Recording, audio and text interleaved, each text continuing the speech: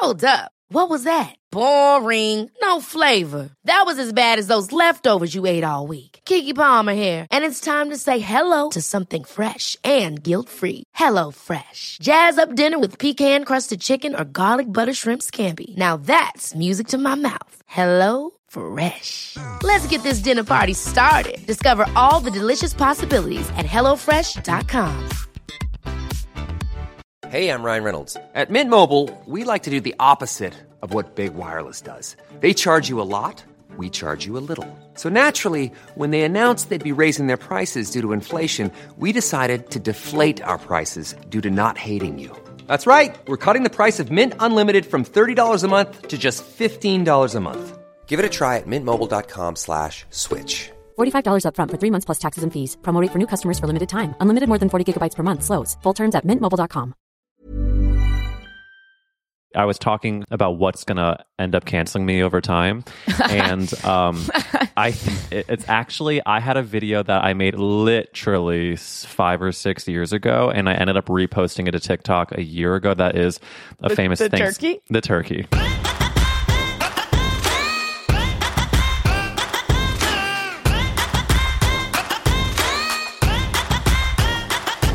Welcome back to That's a Gay Ass Podcast, the podcast where we ask, whose fault is it that you're gay? What a special day for the pod. We have Ashley Gavin back on, who was our first ever guest about 15 years ago when we first started in 2000.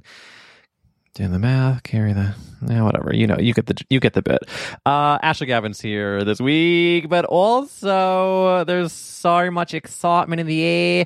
It's getting towards the end of summer, beginning of fall. My birthday's coming up. And I do want to say that with this podcast reaching such a milestone, the milestone being, of course, the famous 34th episode, I feel like we need to call ourselves something. The people that listen to this podcast, you know, because like certain podcasts have like, we are the boop people, you know, friend of the pod. And I feel like that's a gay ass podcast. It's tough.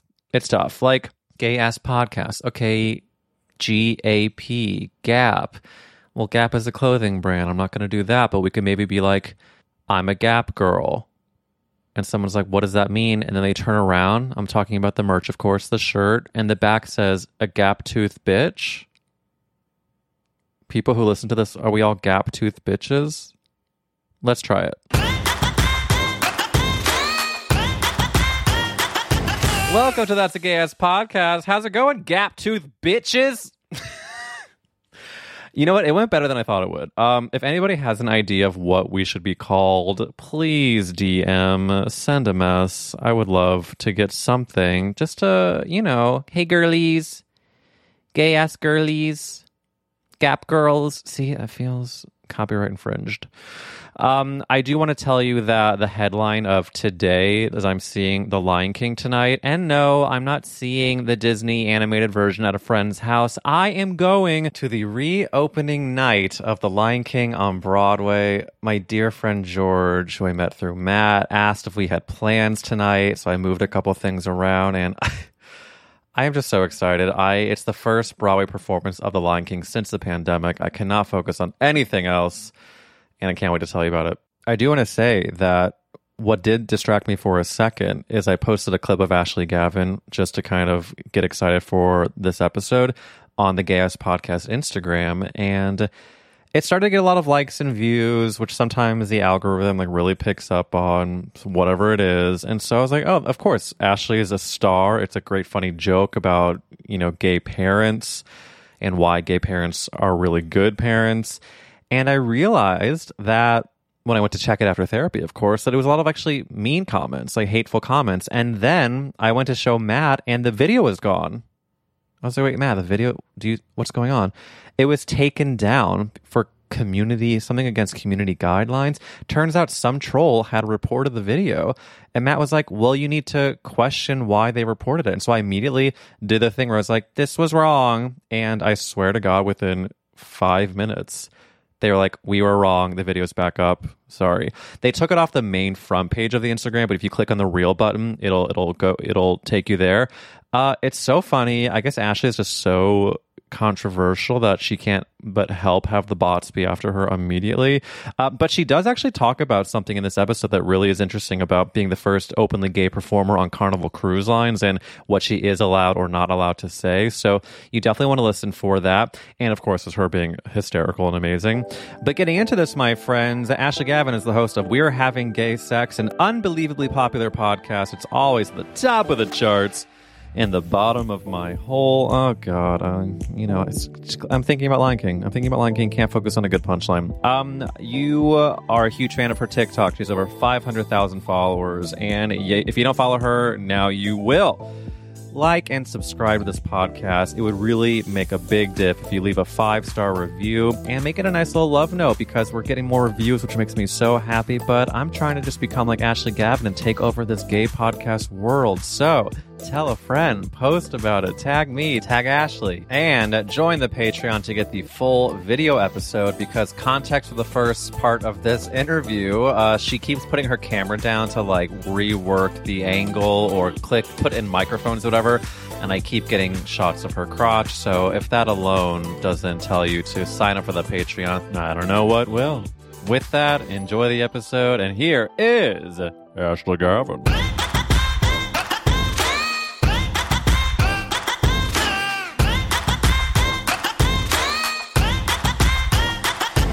I feel like I'm on a lesbian roller coaster where the camera keeps going down to your crotch. Yeah, I'm so sorry about that. I'm like it's voyeurism over here. I'm like Jeffrey Tubin it over here on the Zoom. I don't know if you get that reference. It's that newscaster from CNN that like started jerking off when he thought his Zoom camera. I don't. How does that even happen though? I want to know. I'm so sorry. I thought my camera was off, but like. I thought my camera. But can we talk about how you were also jerking off during a work meeting? Like, I understand being horny, but then it's like, oh, perfect. Yeah.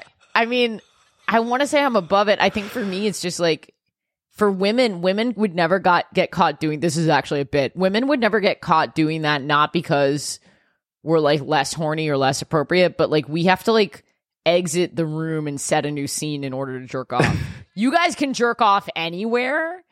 And that is like why you guys get into more trouble than we do, because not exactly the whole reason why. That's not fair. There's many factors, but it is one. But like, I remember being a kid and just like in high school, and you're just like so embarrassed that you're sitting in class and you're hard and you're like, and of course it's a very cliche, like, and I have to go up and share in front of the class. But that totally happened to me. I would be like, it does. Yeah, I would have heard the hormones would be flowing, and I'd be like, Mr. Smith looks hot. Actually, that is a real name of a teacher who was hot.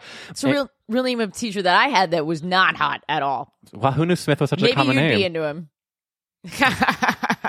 Wait, do you want to wait? I first want to say that before calling on like having all these tech glitches, I was so ready to be like, Ashley, can you believe it's been like 8-9 months since we last recorded, and look how far I've come, and I can't get my headphones to work. I'm so excited to be here. You're one of my favorite people. Likewise. Truly. So talented.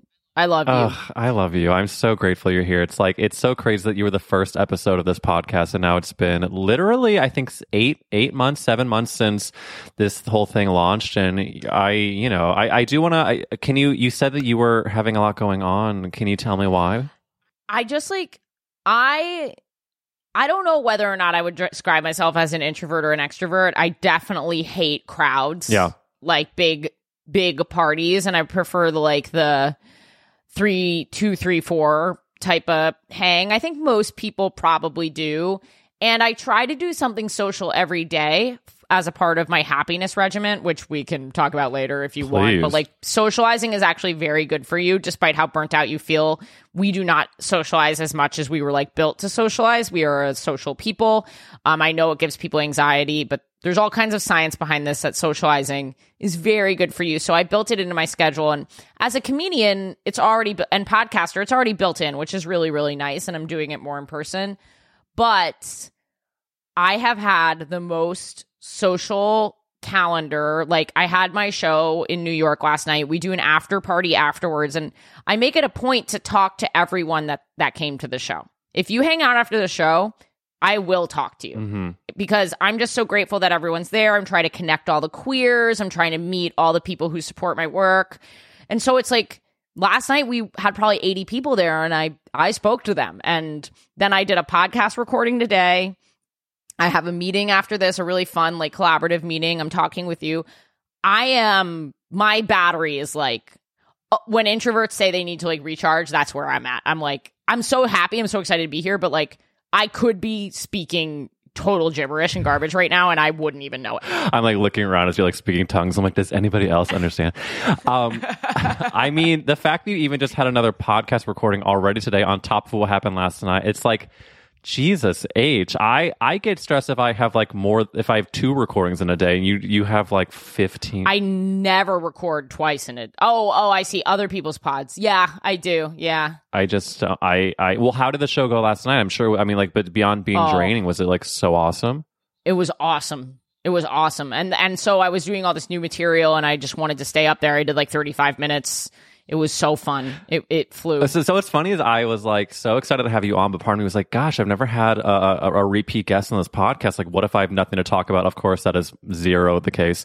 However, one of the things I was thinking about of asking you is about your listenership of like, because I'm sure we have a lot of crossover, but differences with who listens to our podcast. And I've been noticing with your people interacting with you, I noticed on Twitter someone was like, oh my gosh, I spotted Ashley Gavin walking with something down the street, boo boo boo boo boo, and you were like, please say hi. And then my question, and I see also like a lot of flirting, which we love, but I'm curious, do you think I respond to that a little more politely? Well, do you find that lesbian listeners are as horny or more horny or less horny than gay men? You know, Eric, this might surprise you, but I don't have much to compare to. Gay men are not super sliding in, and I don't know how they do it. I cannot get the gay men to stop talking about sucking my dick. If one more gay guy slides into my DMs flirting with, hey, it's fine. There's nothing wrong with it. But I am not gay. Okay? Or I'm the opposite. I'm like, suck my strap. But, sorry, that's disgusting. That's good. I don't know. I get so many first of all, they are polite. When I was dating Jen, I'm single now, but when I was dating my ex, who was a very big part of the podcast and a big part of my online life because she was wonderful and so open, I got almost no, like a couple. I would get them, but like they would either not know or be like, respectfully, I love you and Jen, but I think you look really cute today. Like just the tamest slide-ins. Like the lesbian community is so respectful. The queer community so queer, like AFAB, you know, like slide-ins, like that, so respectful. Once Jen and I broke up, people waited a few weeks and then the DMs came. They waited to be filthy. That's so nice. Yeah, and now they're a little more aggressive, but they're still like not. They're so respectful and like very, very tasteful slide-ins. See, that it makes me feel so happy, but also like kind of expected, because I think that men are just like across. Like obviously, there's many different types of men, but we're all gross and bad. I think that's kind of like we can agree on that one. So it's like, but that being said, I want to make it very clear: no one's been gross and bad with me to slide into DMs. But like, of course, have I gotten a dick sent to me that I wasn't expecting? Of course, and. It's just a different time in the universe where I was thinking about like, remember peak pandemic horniness? Like I think I'm just always horny, but like I remember like a year ago summer, I was just so hungry for anything, and I would flirt and have a DM convo with I mean like I'm afraid to look back at archives. Don't you live with your partner? Yeah, my husband and I are living together, but we're okay. Flirting is okay.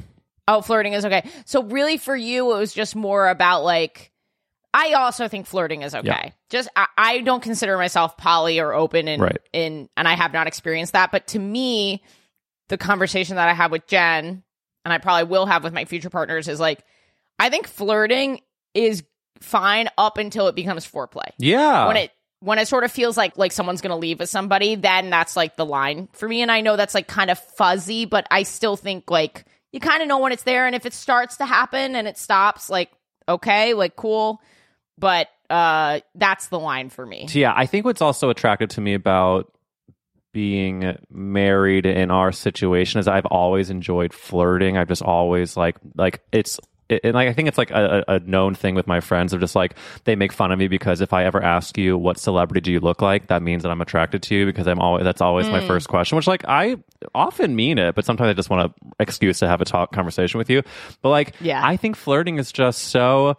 There's an like electricity that is so fun, and I think that what some people get into a trap with is like if you're married or in a long-term relationship and you feel trapped, which is very normal to feel, I think that like flirting gives you enough of that excitement that gives you the taste without upending your entire life. Yeah, and then you can bring that fun confidence and that fun energy back home to your partner that you love them, you want them, like they're the person that you want, and the only person that you want if you're monogamous, but you can take that fun energy. For me, it's like confidence and validation, and I just feel like, still got it. Totally. But I think there was a switch with Matt and I when we actually a year ago, we would be like, yeah, because we're gonna flirt with people on DMs, and like that's fine. And then I remember like had an initial bout of jealousy where I would look at his phone and be like, who are you talking to? He's like, my sister. I was like, okay, fine. But like that happened like I would say 5 to 7 times. And then since then it's been like, I'm like, oh, are you flirting with someone? Because actually I kind of like the idea of that. I actually would love when people flirted with my ex-girlfriend because like I think she's hot and I'm like proud that she's hot. You know, like I was like, yeah, she's mine and you want her, right? And you know what I mean? Like I felt like a sense of pride with it, so that was always fine with me. I love that. I don't remember how we got here. Oh, you're ragingly horny at home. Was it just like you couldn't have the flirting? Do you know what it is? Or was it like being with the same person inside for so long kind of like changes the sexual dynamic? Well, I think it's also I had such a lack of seeing other people on a day-to-day. Like my subway journey over the years of living in New York, I just really enjoyed subway lovers. Like a glance across the train, give me one of those every week. I'm set, girl. It's like, come on now. That's lesbian sex. Yeah. Just by the way, eye contact is lesbian sex because we don't do anything else.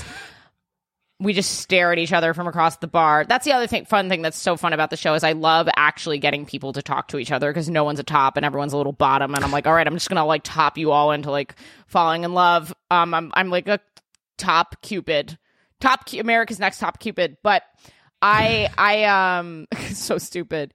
Yeah. I hear about these subway glances from my buddy Sam, whom I love. Mm-hmm. It sounds like you guys have like a whole language that I do not speak. But I also think separately, I'd love to go into both of these. It's your podcast, but these are the topics that I've decided that I want to talk about. Right. I'm like, well, the steering wheel has been given. Go on. No, we don't have to. But I think that even without the flirty eye contact, there's something about socializing that like has a base level of flirting, all socializing that like keeps raging horniness at bay somehow. Mm-hmm. Like somehow ordering an egg and cheese at your bodega is just like the little sexual hit that you need to not like want to die from horniness. Yes. Okay, so this is immediately giving me a memory of I was in high school, I think, and I won't out which one, but one of my siblings, my family's like, you know, of oversharing loud Jewish family. And at one point, one of my siblings said, did you know that within 10 seconds of meeting anyone, you decide subconsciously if you want to sleep with them or not? And when he said that, I was like, ew, you're gross because you want to sleep with anyone? That's gross. But I think that kind of hit me because I don't think it's necessarily wrong. It's not wrong. Yeah, that's what gaydar is. Yes. It's you looking at the other person and not only evaluating whether or not you want to sleep with them, but whether or not you're getting that vibe back. Right. That's what gaydar is. I was watching a TikTok today of this guy that was like, hey, so I'm visiting my family in Arizona. And the second he said that, I was like, A, I know you're gay. B, I know you're attractive. And C, I want to sleep with you. It was just like, it was like it wasn't 10 seconds. I was 4. No, it was 2. It was 2. And I was like, how did that just happen? Was it Arizona specifically or? Sedona. No, I don't know. I mean, I don't know. I was like, oh, Arizona. Yeah. I know. I think it was just like, someone, you know what it is? Someone commented on one of my videos saying, why are you talking like that? And then I made a rebuttal that I haven't posted yet because I'm still, learning what clapping back feels good in theory versus actually posting. I never clap back ever. I only... You know what it is? I did one clapback that felt really good because I posted a video that was like getting a ton of views. That I was like, I know this is funny and I'm not going to feel bad about anything. And one person said, oh, I know what it was. The video is, I talked about this in a podcast I guested on last week. That was, my younger brother has a giant ass, his big old butt. I saw that one. That was so funny. He's always complaining about his big ass. So I'm like, you don't know what you have. So I posted the video, and then someone said, oh, I was like, my brother has a big ass. All I have are chicken legs and an anxiety disorder. And this guy commented, you get what you deserve. And I let it stay up for a long time. And I was like, and then I finally just responded. This is me clapping back, actually. I responded, his name was DJ. I said, DJ, this is mean. That was my entire clapback. And it got like 200 people liked DJ, this is mean. And I was like, I think I feel comfortable clapping back in that way, just to be like, label, unkind words. Bullying. Also, his name is DJ. DJ. So we get what we deserve. DJ. At least your parents, like genetically, they can't control whether or not you get the fat ass, but they can control whether or not they name you DJ. DJ. So we know a lot about you, DJ. Yeah, I guess we do get what we deserve, DJ. Huh, yeah. That's fun. Yeah, but the one that someone said to me is the other day is why are you talking like that? And I wanted to respond with a video of just like me not talking for the first 10 seconds and me going, talking like what? But like, I don't know if I'm going to post. I don't know if it's worth it. People make fun of my voice all the time. Because it's interesting. I'm naturally very loud. My whole family's super loud. Mm-hmm. Sounds like your family's super loud. Mm-hmm.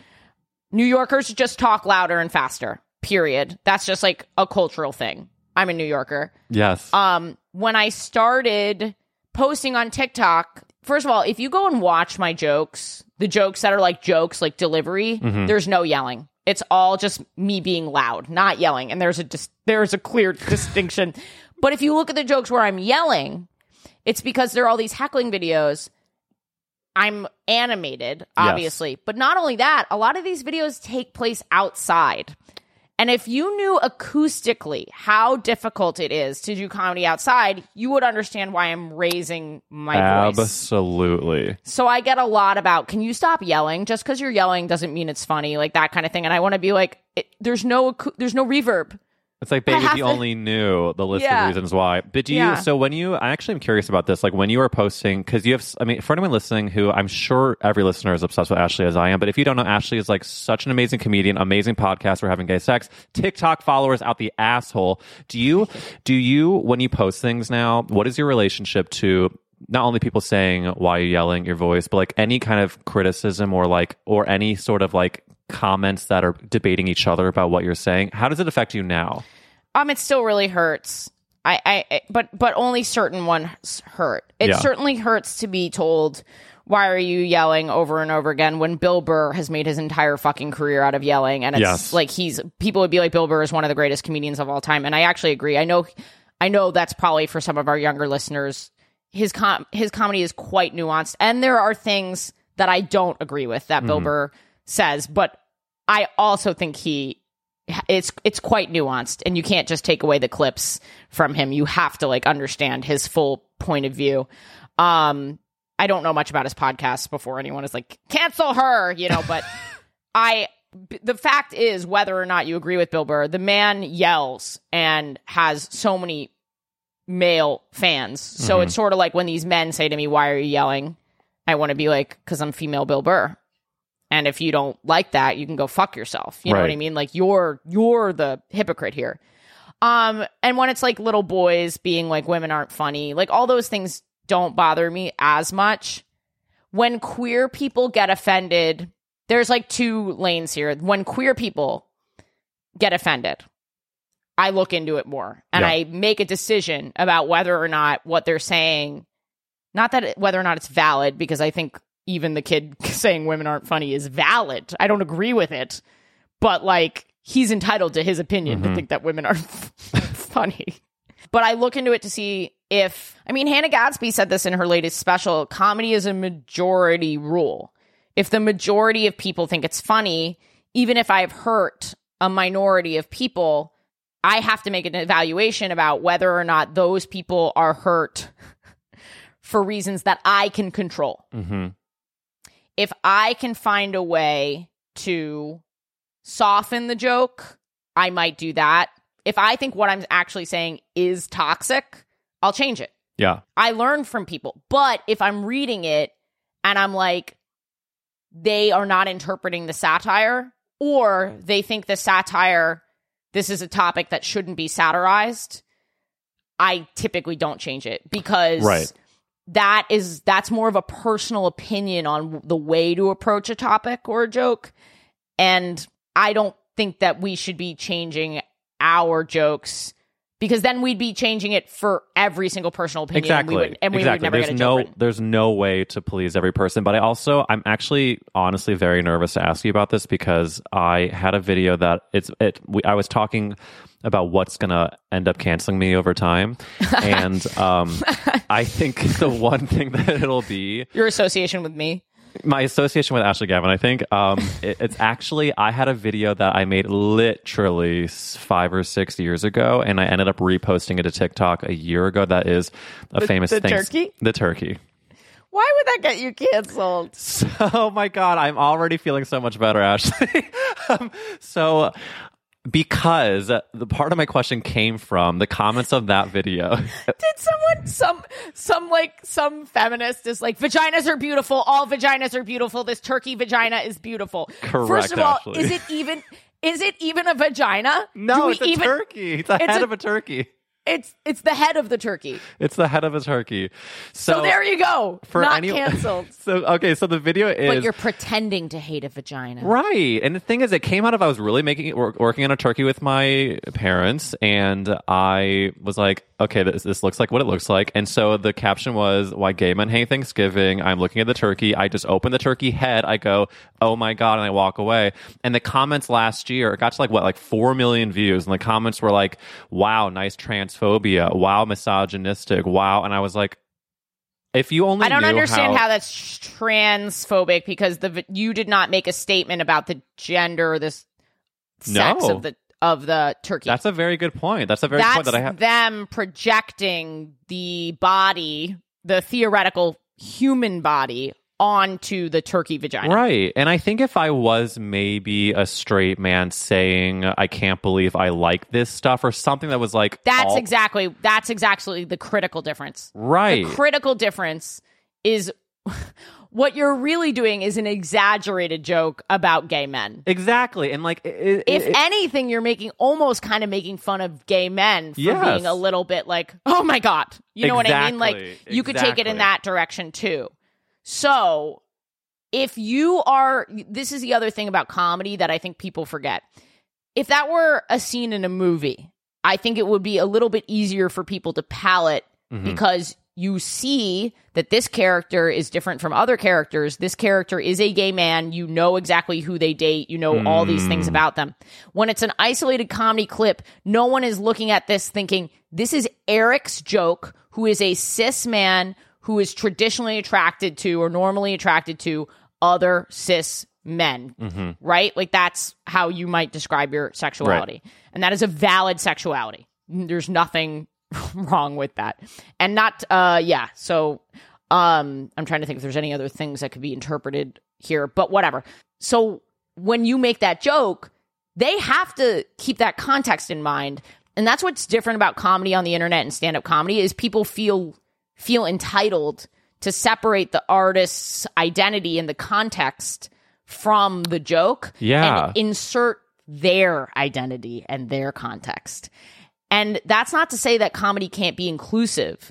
Like, you can make inclusive jokes, but before you go canceling somebody because they didn't include your perspective, it's their joke about them. You're saying, I personally found this turkey vagina disgusting, gay men, you know what I mean? Like, and some people would be like, sometimes gay men are attracted to men with vaginas, and that's okay, but that's not you. In the context of this clip, it's not the case. It's not relevant. Right, exactly. It's not relevant. I have an almost identical situation with that. Really? Wait, tell me. I have this joke where I say I'm Carnival Cruise Line's first openly gay performer, which I am, and on the PG shows, I have to pretend to be straight. Not pretend to be straight, but I cannot say that I'm gay. So I wrote some straight jokes, and I go, you guys want to hear one? Everyone goes, yes. And I go, the other day I was eating my boyfriend's pussy, and everyone's laughing. Now, I got in trouble because some people, like, some boyfriends have pussies. Uh-huh. That's what people said. And sure, that's true. I am a cis lesbian. I am openly, you know what I mean? Like, yes. I don't have boyfriends. I don't have them. So, and even if I did, even if I had a boyfriend with a vagina, because that's more likely that if I were going to have a boyfriend, that is the most likely situation, that it is a boyfriend with a vagina. Even if I did, the joke is about queer phobia. Right. I don't think the straight Republicans on the Carnival Cruise Line are going to be excited for my actual boyfriend, not pretend boyfriend. But if I were dating a trans man, I don't think that they would be excited about that. And I don't think that they would read that as a traditional straight relationship. So the joke still works. So it's it's just wild. It is wild how things, context is not taken, people do not put the context into the full picture. And the other thing I think is interesting about this is when I think about where I was when we were recording this podcast at the start versus now, is I have this segment on this called Me, Myself, and SSRI, because I've been going through this journey of figuring out my dosage. And I'm actually thinking for the first time since I started this, I might have found it, which is a 15 milligram of Alexapro. But you seem like a 15 milligram guy. Thank you so much. Honestly, I'm trying to fit into my type. So the reason I bring it up is because a lot of times I would post things, or even with the podcast, I would freak out about either comments or like. Oh, we all do it. Of course, and I think that like, or just the way things will be received, and I would freak out if I thought an episode at the beginning, if I was like, what if this isn't as good as the others, and people then hate it and they never listen again. And I would literally every week in therapy talk about how like I felt like my world was crashing around me. And I honestly think the devastating part about my Lexapro journey is that it's not fixing all my problems when I thought it would. But the positive side of it is that I am learning that the world is not ending, and who the fuck cares about a lot of stuff. We all make mistakes too. Like, I might come back to this joke in a year or two and be like, you know what? I'm actually like open to changing that boyfriend's pussy joke because of XYZ that I've learned or whatever. Right. And I hope if you're listening that you don't think that I have jokes that dive into gender issues and stuff like that, because I do. And I believe these conversations are really important, but I also think like, read the context of the joke, because it's just very strange that comedy is the one art form where the person is expected to tell their story while also accommodating everybody's story. And I'm not just singling out queer people. Like, I think like this can happen with a lot of things like dark humor. A lot of people will be like, well, you can't tell jokes about XYZ. And actually, like, I think that's not helpful at all, because let's take feminism, for example, or like the issue of sexual assault. I want more straight guys to talk about sexual assault. Yes. That's really important, because there are fewer women listening to that guy, and there's more men listening to that guy, and they need to hear it from him. It's more powerful from him. Even if the jokes are ironic or satirical, like if the message is anti-sexual assault. Exactly, that it's bad. Yeah, then those jokes, like, and that's why, you know, like, look at where this comedian is coming from. I know people like are like intent versus impact, but it's like, like the intent should be in the joke. Like, intent should be part of the context. So, right. Well, I think what's I've been finding really interesting is how separate our worlds are that I didn't realize before. Example being, Greta Thunberg was on this podcast and we talked about Twitter porn, and I was the person that was saying, you know what, a lot of people actually don't know about it. And Greta was like, are you kidding me? Like, who in this world doesn't know that there's porn on Twitter? And I was like, well, I didn't know about it till recently. Right. And I it came up because two of my straight friends did not know about it. And then we actually I texted my brothers during the episode recording and none of them knew about it either. And so I think to go along with this point of just like, it is way more impactful when a straight man will bring attention to these things, because in different circles, it's more commonplace. Whereas if it's against the rules for a straight man to bring up certain topics, then it's like, well, then we're all then going to remain in our own separate lanes, and all the same fucking issues are going to continue. If I love that joke because a lot of people don't know that there are still places where you can't be gay at work. Right. I mean, I didn't tell that joke, like straight people don't think that type of homophobia exists anymore. Well, the second you said it, I had a big laugh, and the second after I was laughing, I was like, oh my God. And I could get into, first of all, I love Carnival, and I actually understand why they are like, you should not be gay on the PG show. I am their first openly gay comedian. If I were, and I don't think they're right about this, but I also don't think they're wrong, because like I've done the cruises from Texas. Mm-hmm. I've done the R-rated shows. I say I'm gay. A huge chunk of the audience just gets up and walks out. Can you imagine what they would say to me if I said that in front of their children? Right. Like it would be, I could get hate crimed on that boat. But they're giving me a job, and they're giving me the opportunity to be the first openly gay comedian in a very imperfect world.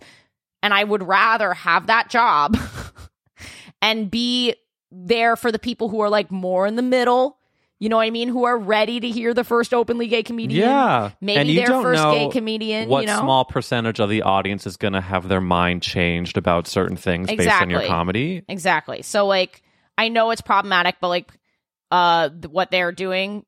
Right.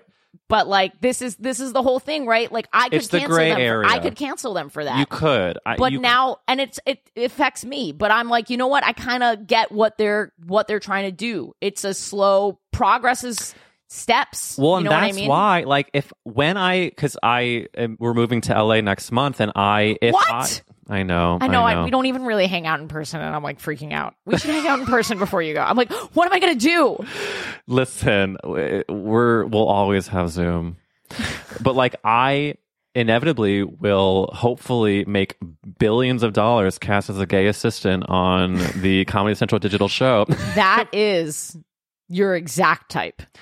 Your coffee, Mr. Sloan. But like, I will like, if I make my millions as a gay assistant, is this in a perfect world that I want to be playing, you know, Bradley Cooper's, I was about to say gay brother. That's the only way I'm allowing myself to believe. Do I want to play? That's literally you're like, can you imagine if I ever had the opportunity to play Bradley Cooper's gay brother? Who got a scene and a half. Can you imagine? That's how much I'll allow myself to dream. But like, I am fine. I'm fine gay assisting, and that will lead me to then gay brothering, and then hopefully that will lead me to gay romantic comedying, and then I will have a fully fleshed character on the Happy Endings reboot. I mean, like, whatever it is, it's like it is an imperfect world, where there is the gray area where you gotta count your wins where they are, and I think that when some things are not right, we all have to take into stock of like what is palatable, and I don't have a better point. I'm just still talking. I think the thing is like, rather than being like, this joke is transphobic, or this joke is homophobic, or this joke is this in a comment, maybe it would be better as a DM or a comment phrased, hey, have you thought about it this way? And then the reply is, I have thought about it that way, and I think it still actually works because this, or, oh, I hadn't thought about it that way. If I change this, would that be helpful? And then we're all learning and growing. And absolutely. It's more of a dialogue. And I think what's nice about a lot of the people that DM me that listen to the podcast or react to videos, it's like a lot of the time there have been really good dialogues in that way. And like, me too. And there have been people, if you're listening, there have been people who have thoughtfully reached out about these issues, and I have made changes based on what you've said, and I thank those people, by the way, and not absolutely. Yeah. Well, I also, really big pivot, but I do want to thank you and apologize to you, because we had during this episode that we did months ago, we talked about a lot of reality TV stuff, and my thanking you is we talked about Great British Bake Off, and so I went to a full deep dive of just of deep love, but also I want to apologize. I still haven't watched Love Island, which you raved about, and I'm so sorry. I love Love Island. I'm all out of episodes, and I'm really upset about it.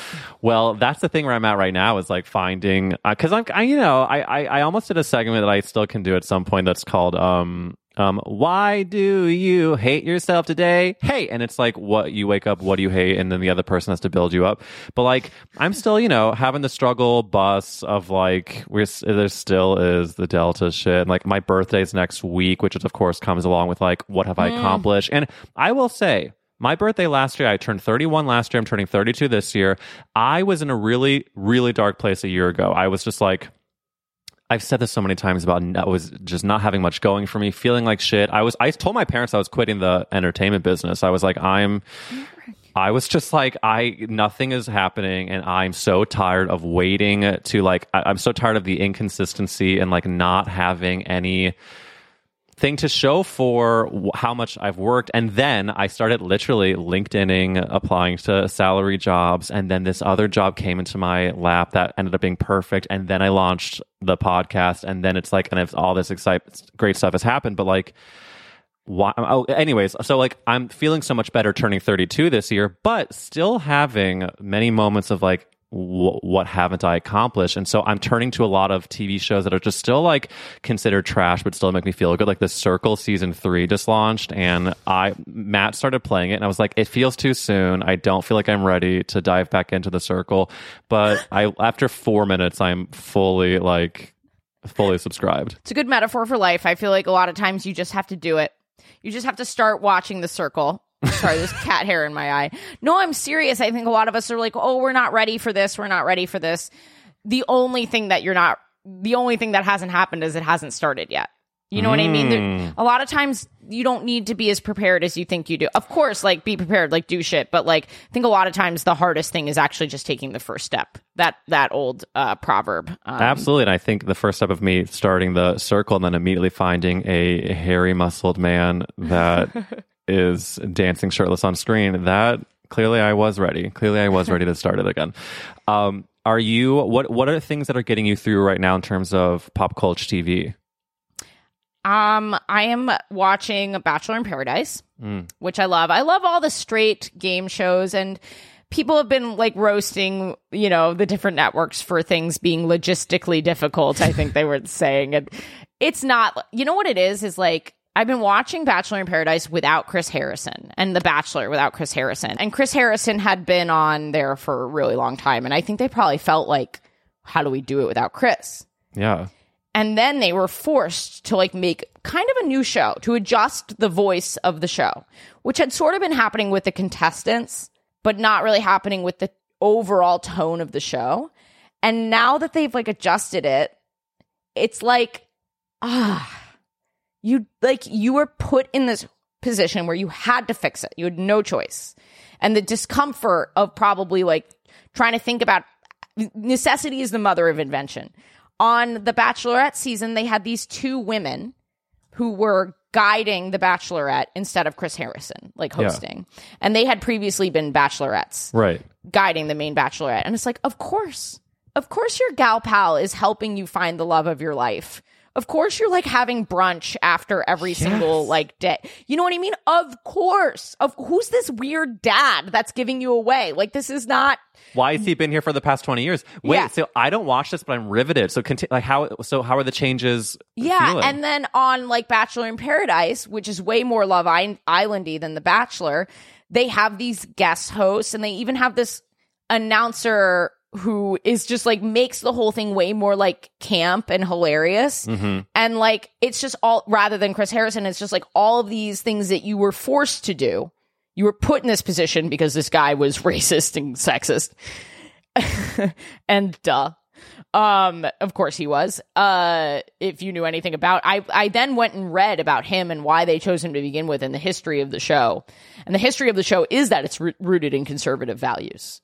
I had no idea. So, long story short, like, I actually think these game shows, rather than looking at this being logistically difficult, it might be, maybe you will actually have a better show if you learn how to reevaluate what you can do. Like, you can look at this as a creative challenge rather than having, oh man, but we've been doing it this way for so long. You can actually find better ways than you were before. You know what I mean? Well, yes, and that's just a good analogy for life. Oh, agreed. I think a lot of people are discounting also growing pains of when you are forced to make changes. And yes, maybe some things aren't working in the short term, but long term, you're making much needed changes. Yes. Like examples being, in the past year, thinking about how Bravo was rightfully outed for having either completely segregated shows racially or just like not. Oh, your show, right? I mean, I always kind of knew that, but I never thought of it as an active process. Well, it's like is. how on Real Houses of New York they'd never have a single black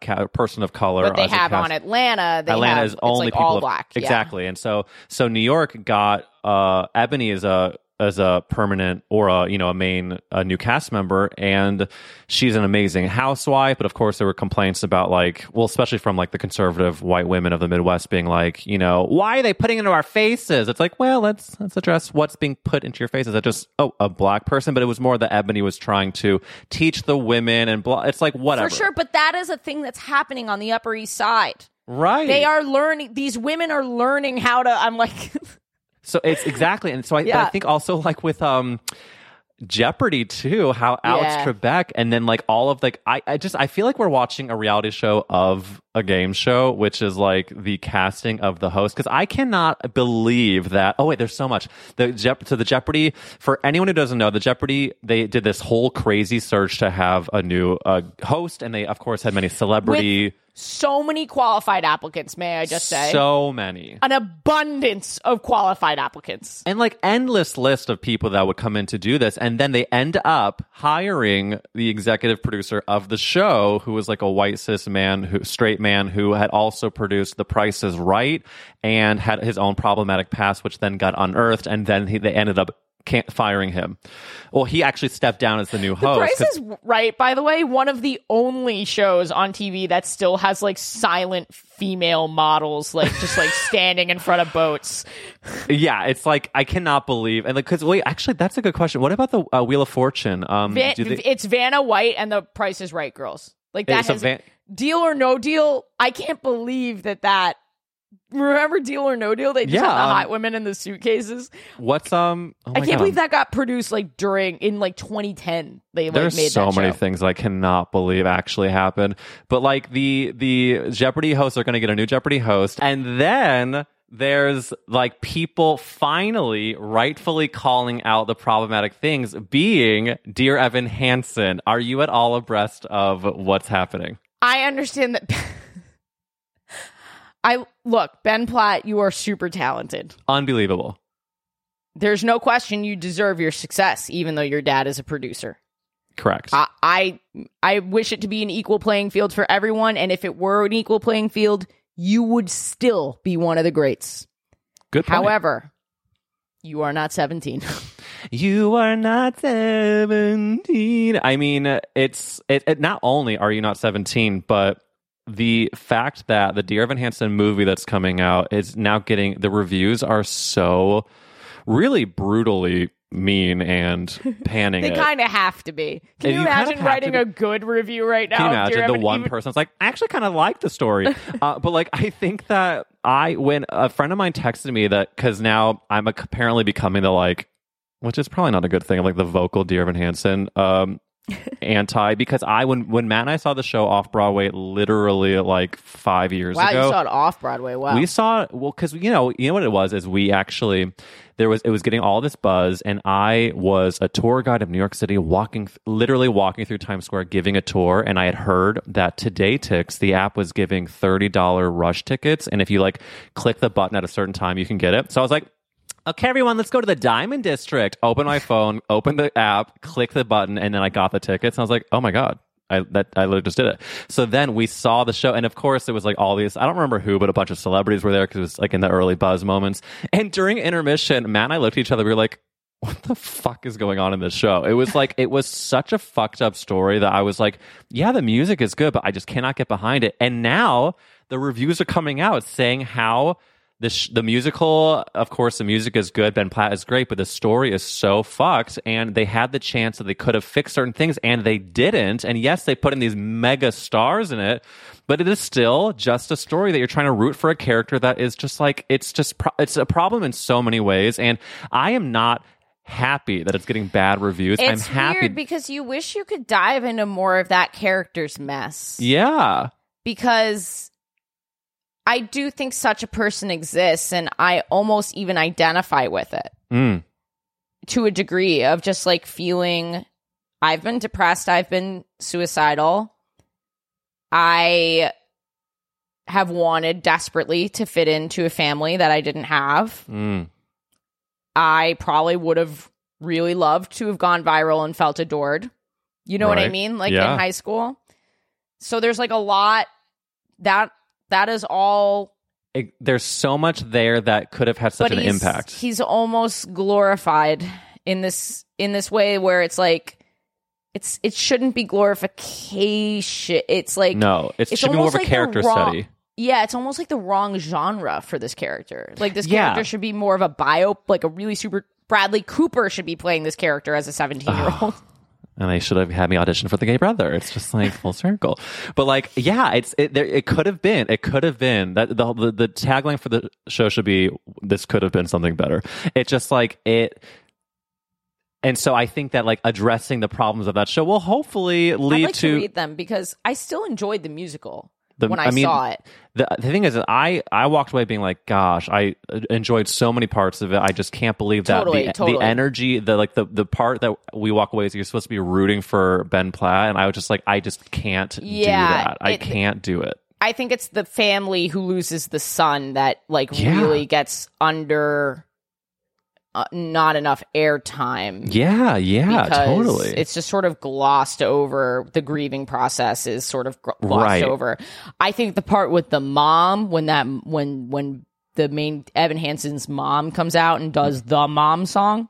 Yeah. Bro, like not a fucking dry eye. Like, and that's the thing is like clearly power. Pasek and Paul who wrote the music, it's like they're so talented and such. I mean, I listen to the music, I love the music, but I think what's interesting is like as we are moving on and like more and more people are listening to or watching our things, it's like clearly if you do strike a chord with people in a bad way, the bigger audience you have, the more they're going to make some sound. And I think that it surprised me that it got to this point for this movie to be made and there wasn't like one gay assistant that was just like, should we talk about the suicidal kid family a little more? Like and maybe there was, but it's just all surprising to me that it got to like the Toronto Film Festival as that movie. I imagine like the families that have suffered. Someone in my family, I lost a cousin to suicide, and like he was a wonderful but very flawed person. The wreckage that it did to my aunt, like you can't gloss over that. Right. She's never be the same. Like it's like it's so. The pain that it inflicted on my aunt, for me in my heart, is the biggest source of grief. I miss him. I love him. But for me, like and my pain for him, that's another huge source of grief. Mm-hmm. The loss I can learn to carry. The grief for the people around him is something that you have to live with every day for the rest of your life. It's like, it's awful. I think that it's such an unimaginable pain. I think like even what you're describing with your family, and I think that's probably partly why so many people do have that visceral reaction to Dear Evan Hansen when you're thinking about such a dark subject matter and the way it's handled with the story and the characters. You're like, it feels irresponsible. Yeah. And even in the musical, maybe if they had dived into the darkness of what he was going through, it would have been easier. Almost as if his family were like a mirror for the other family, like a before and after type of thing. Oh, yeah. You know what I mean? Like to bring, I don't know. But maybe they'll make a sequel. Is this and then a Dear Evan Hansen podcast? It's called That's a Gay Ass Bad Take of Dear Evan Hansen. That's a gay ass takedown of Dear Evan Hansen. Also, can we just say Ben Platt playing that boy, I couldn't help but think how powerful it could have been to have that cast as a gay character or another, like a person of color, like a group that's more typically afflicted by. Actually, I don't know the stats on this, so don't cancel me for this. But I know queer and trans youth, especially, I don't know. Well, I think what you need to do, and also people listening, need to Google the Vulture review of the movie, and it is just brutal. It is like one part, they say there's like an editor's note that's like, we actually thought that Ben Platt was wearing a wig, but somehow that is his own hair. Like they're just like, it's weirdly petty. I will say on behalf of I'm not defending Dear Evan Hansen here, but I will say once like the zeitgeist has decided that something is bad, the reviewers are never they are gonna go lean into that, or the opposite. Good. Yeah. You will not get an unbiased review. Well, there will be some reviewers that are like, now I get to be the bully I always wanted to be, and they just let her rip. Because they have their own agenda to look cool and woke and whatever. And here I am, like in Vulture, it worked on me. I'm like, can you believe they said this? I mean, like the bullying worked, Vulture. What a wild ride our conversation has been. I know, it's really just, it all comes back to Pasek and Paul's Dear Evan Hansen. Well, listen, as we are getting towards... Are they gay together? Also, I'm about to get majorly canceled for this. Have you seen them together? Oh, I know they have wives. No. Like, one of them has a wife and one of them's gay. Oh, one of them's gay. Maybe that's where the gay energy is coming from. But I think they're in love. Yeah, no, they probably hate that. They probably get that and hate that. I mean, they have bigger fish to fry right now. I wonder like how Ben Platt tosses and turns at night right now. But like, I wonder if they hate Ben Platt right now. No, they we have no idea. They could have been like, maybe we should update the script, and then his dad was like, yeah. No, I mean, yeah. We don't know where down the chain these decisions were made. I want a reality show about Dear Evan Hansen. That's why that show, Unreal, on great show, because it really showed very much how you don't know at which layer in this something happened. It's also very topical because on this podcast we talk a lot about Bravo stuff, and I think that Real Housewives of Salt Lake City just premiered this week, and there's a gigantic Wow, they're really running out of cities. Oh, I mean it's like Skokie, Real Housewives of Skokie, but like they have a huge trial that happens while they're filming the reality show, and they peel back the curtain and you see the woman who is getting arrested. You see her ask a castmate to turn her microphone off. She gets a phone call from her husband, and then you watch her drive off, and 10 minutes later the feds show up and they're looking for her. And one of the other cast members, Heather Gay, who is going to be on this podcast, she says, what if she's on the run? I mean, it's like you're just watching. It's such good drama, but like the peeling back of the curtain, like in Unreal, and Brian Moylan, who was on this, talking about the behind the scenes of getting the shows greenlit. It's just all these things. I want more and more documentaries about the behind the scenes of Dear Evan Hansen. That documentary would be batshit. Yeah. Like live, like what, like recording Ben Platt reading the Vulture review. I actually think a much more thoughtful homage to depression would be Ben Platt reading his own Vulture review. I mean, to be much more realistic, you would see something real sad.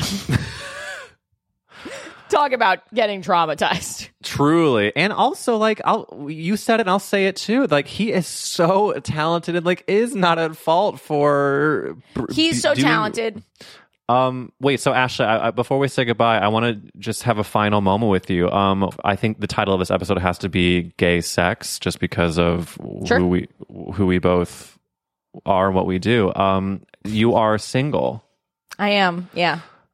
Are you having any good gay sex? And if you're not, what do you? Yeah, I've been definitely slutting around. I had a great roster going. Kind of the past 2 weeks kind of fell apart. We had to rebuild the team.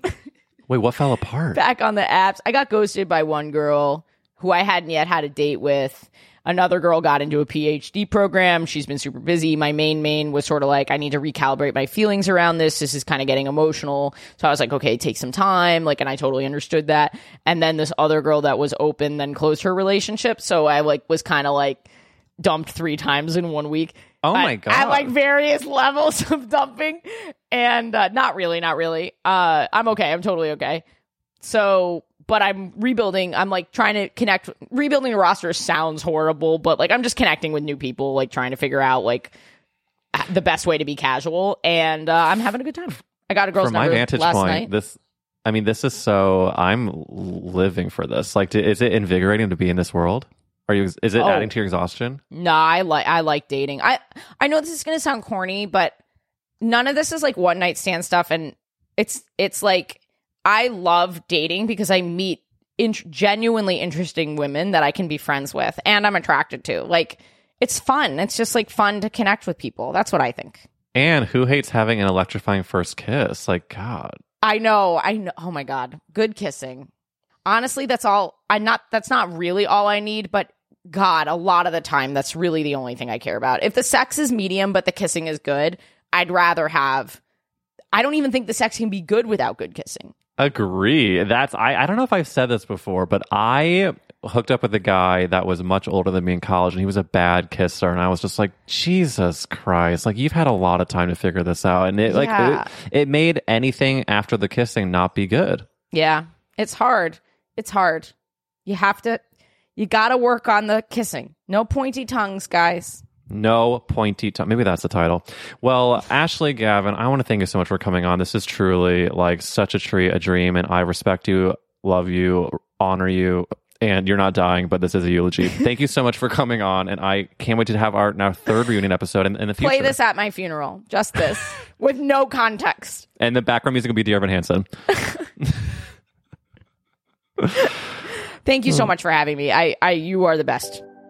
Just a full circle moment with Ashley Gavin from our first episode to now our famous 34th. I want to thank Ashley for coming on, and also special shout out to our Patreon subscribers. Every single week we get new people to join, and I can't tell you how much it means to me to have your support.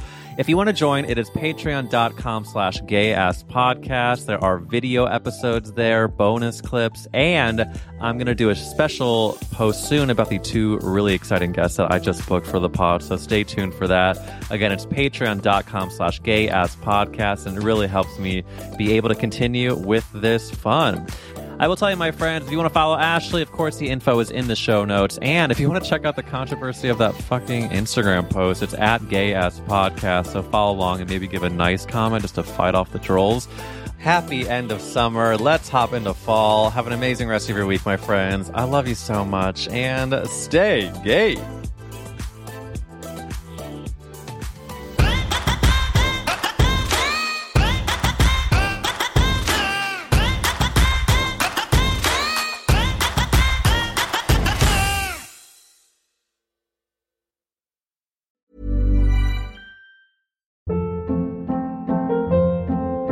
Hold up. What was that? Boring. No flavor. That was as bad as those leftovers you ate all week. Keke Palmer here, and it's time to say hello to something fresh and guilt-free. Hello Fresh. Jazz up dinner with pecan-crusted chicken or garlic butter shrimp scampi. Now that's music to my mouth. Hello Fresh. Let's get this dinner party started. Discover all the delicious possibilities at hellofresh.com. How would you like to look 5 years younger? In a clinical study, people that had volume added with Juvederm Voluma XC in the cheeks perceived themselves as looking 5 years younger at 6 months after treatment. Look younger, feel like you. Add volume for lift and contour in the cheeks with Juvederm Voluma XC. Reverse signs of aging by adding volume to smooth laugh lines with Juvederm Volure XC. For important safety information and to find a licensed specialist, visit Juvederm.com. That's JUVEDERM.com. Not for people with severe allergic reactions, allergies to lidocaine, or the proteins used in Juvederm. Common side effects include injection site redness, swelling, pain, tenderness, firmness, lumps, bumps, bruising, discoloration, or itching. There's a risk of unintentional injection into a blood vessel, which can cause vision abnormalities, blindness, stroke, temporary scabs, or scarring. Talk to a licensed specialist to find out if it's right for you. Mom deserves the best, and there's no better place to shop for Mother's Day than Whole Foods Market. They're your destination for unbeatable savings, from premium gifts to show-stopping flowers and irresistible desserts. Start by saving 33% with Prime on all body care and candles. Then get a 15-stem bunch of tulips for just $9.99 each with Prime. Round out Mom's menu with festive rosé, irresistible berry chantilly cake, and more special treats. Come celebrate Mother's Day at Whole Foods Market.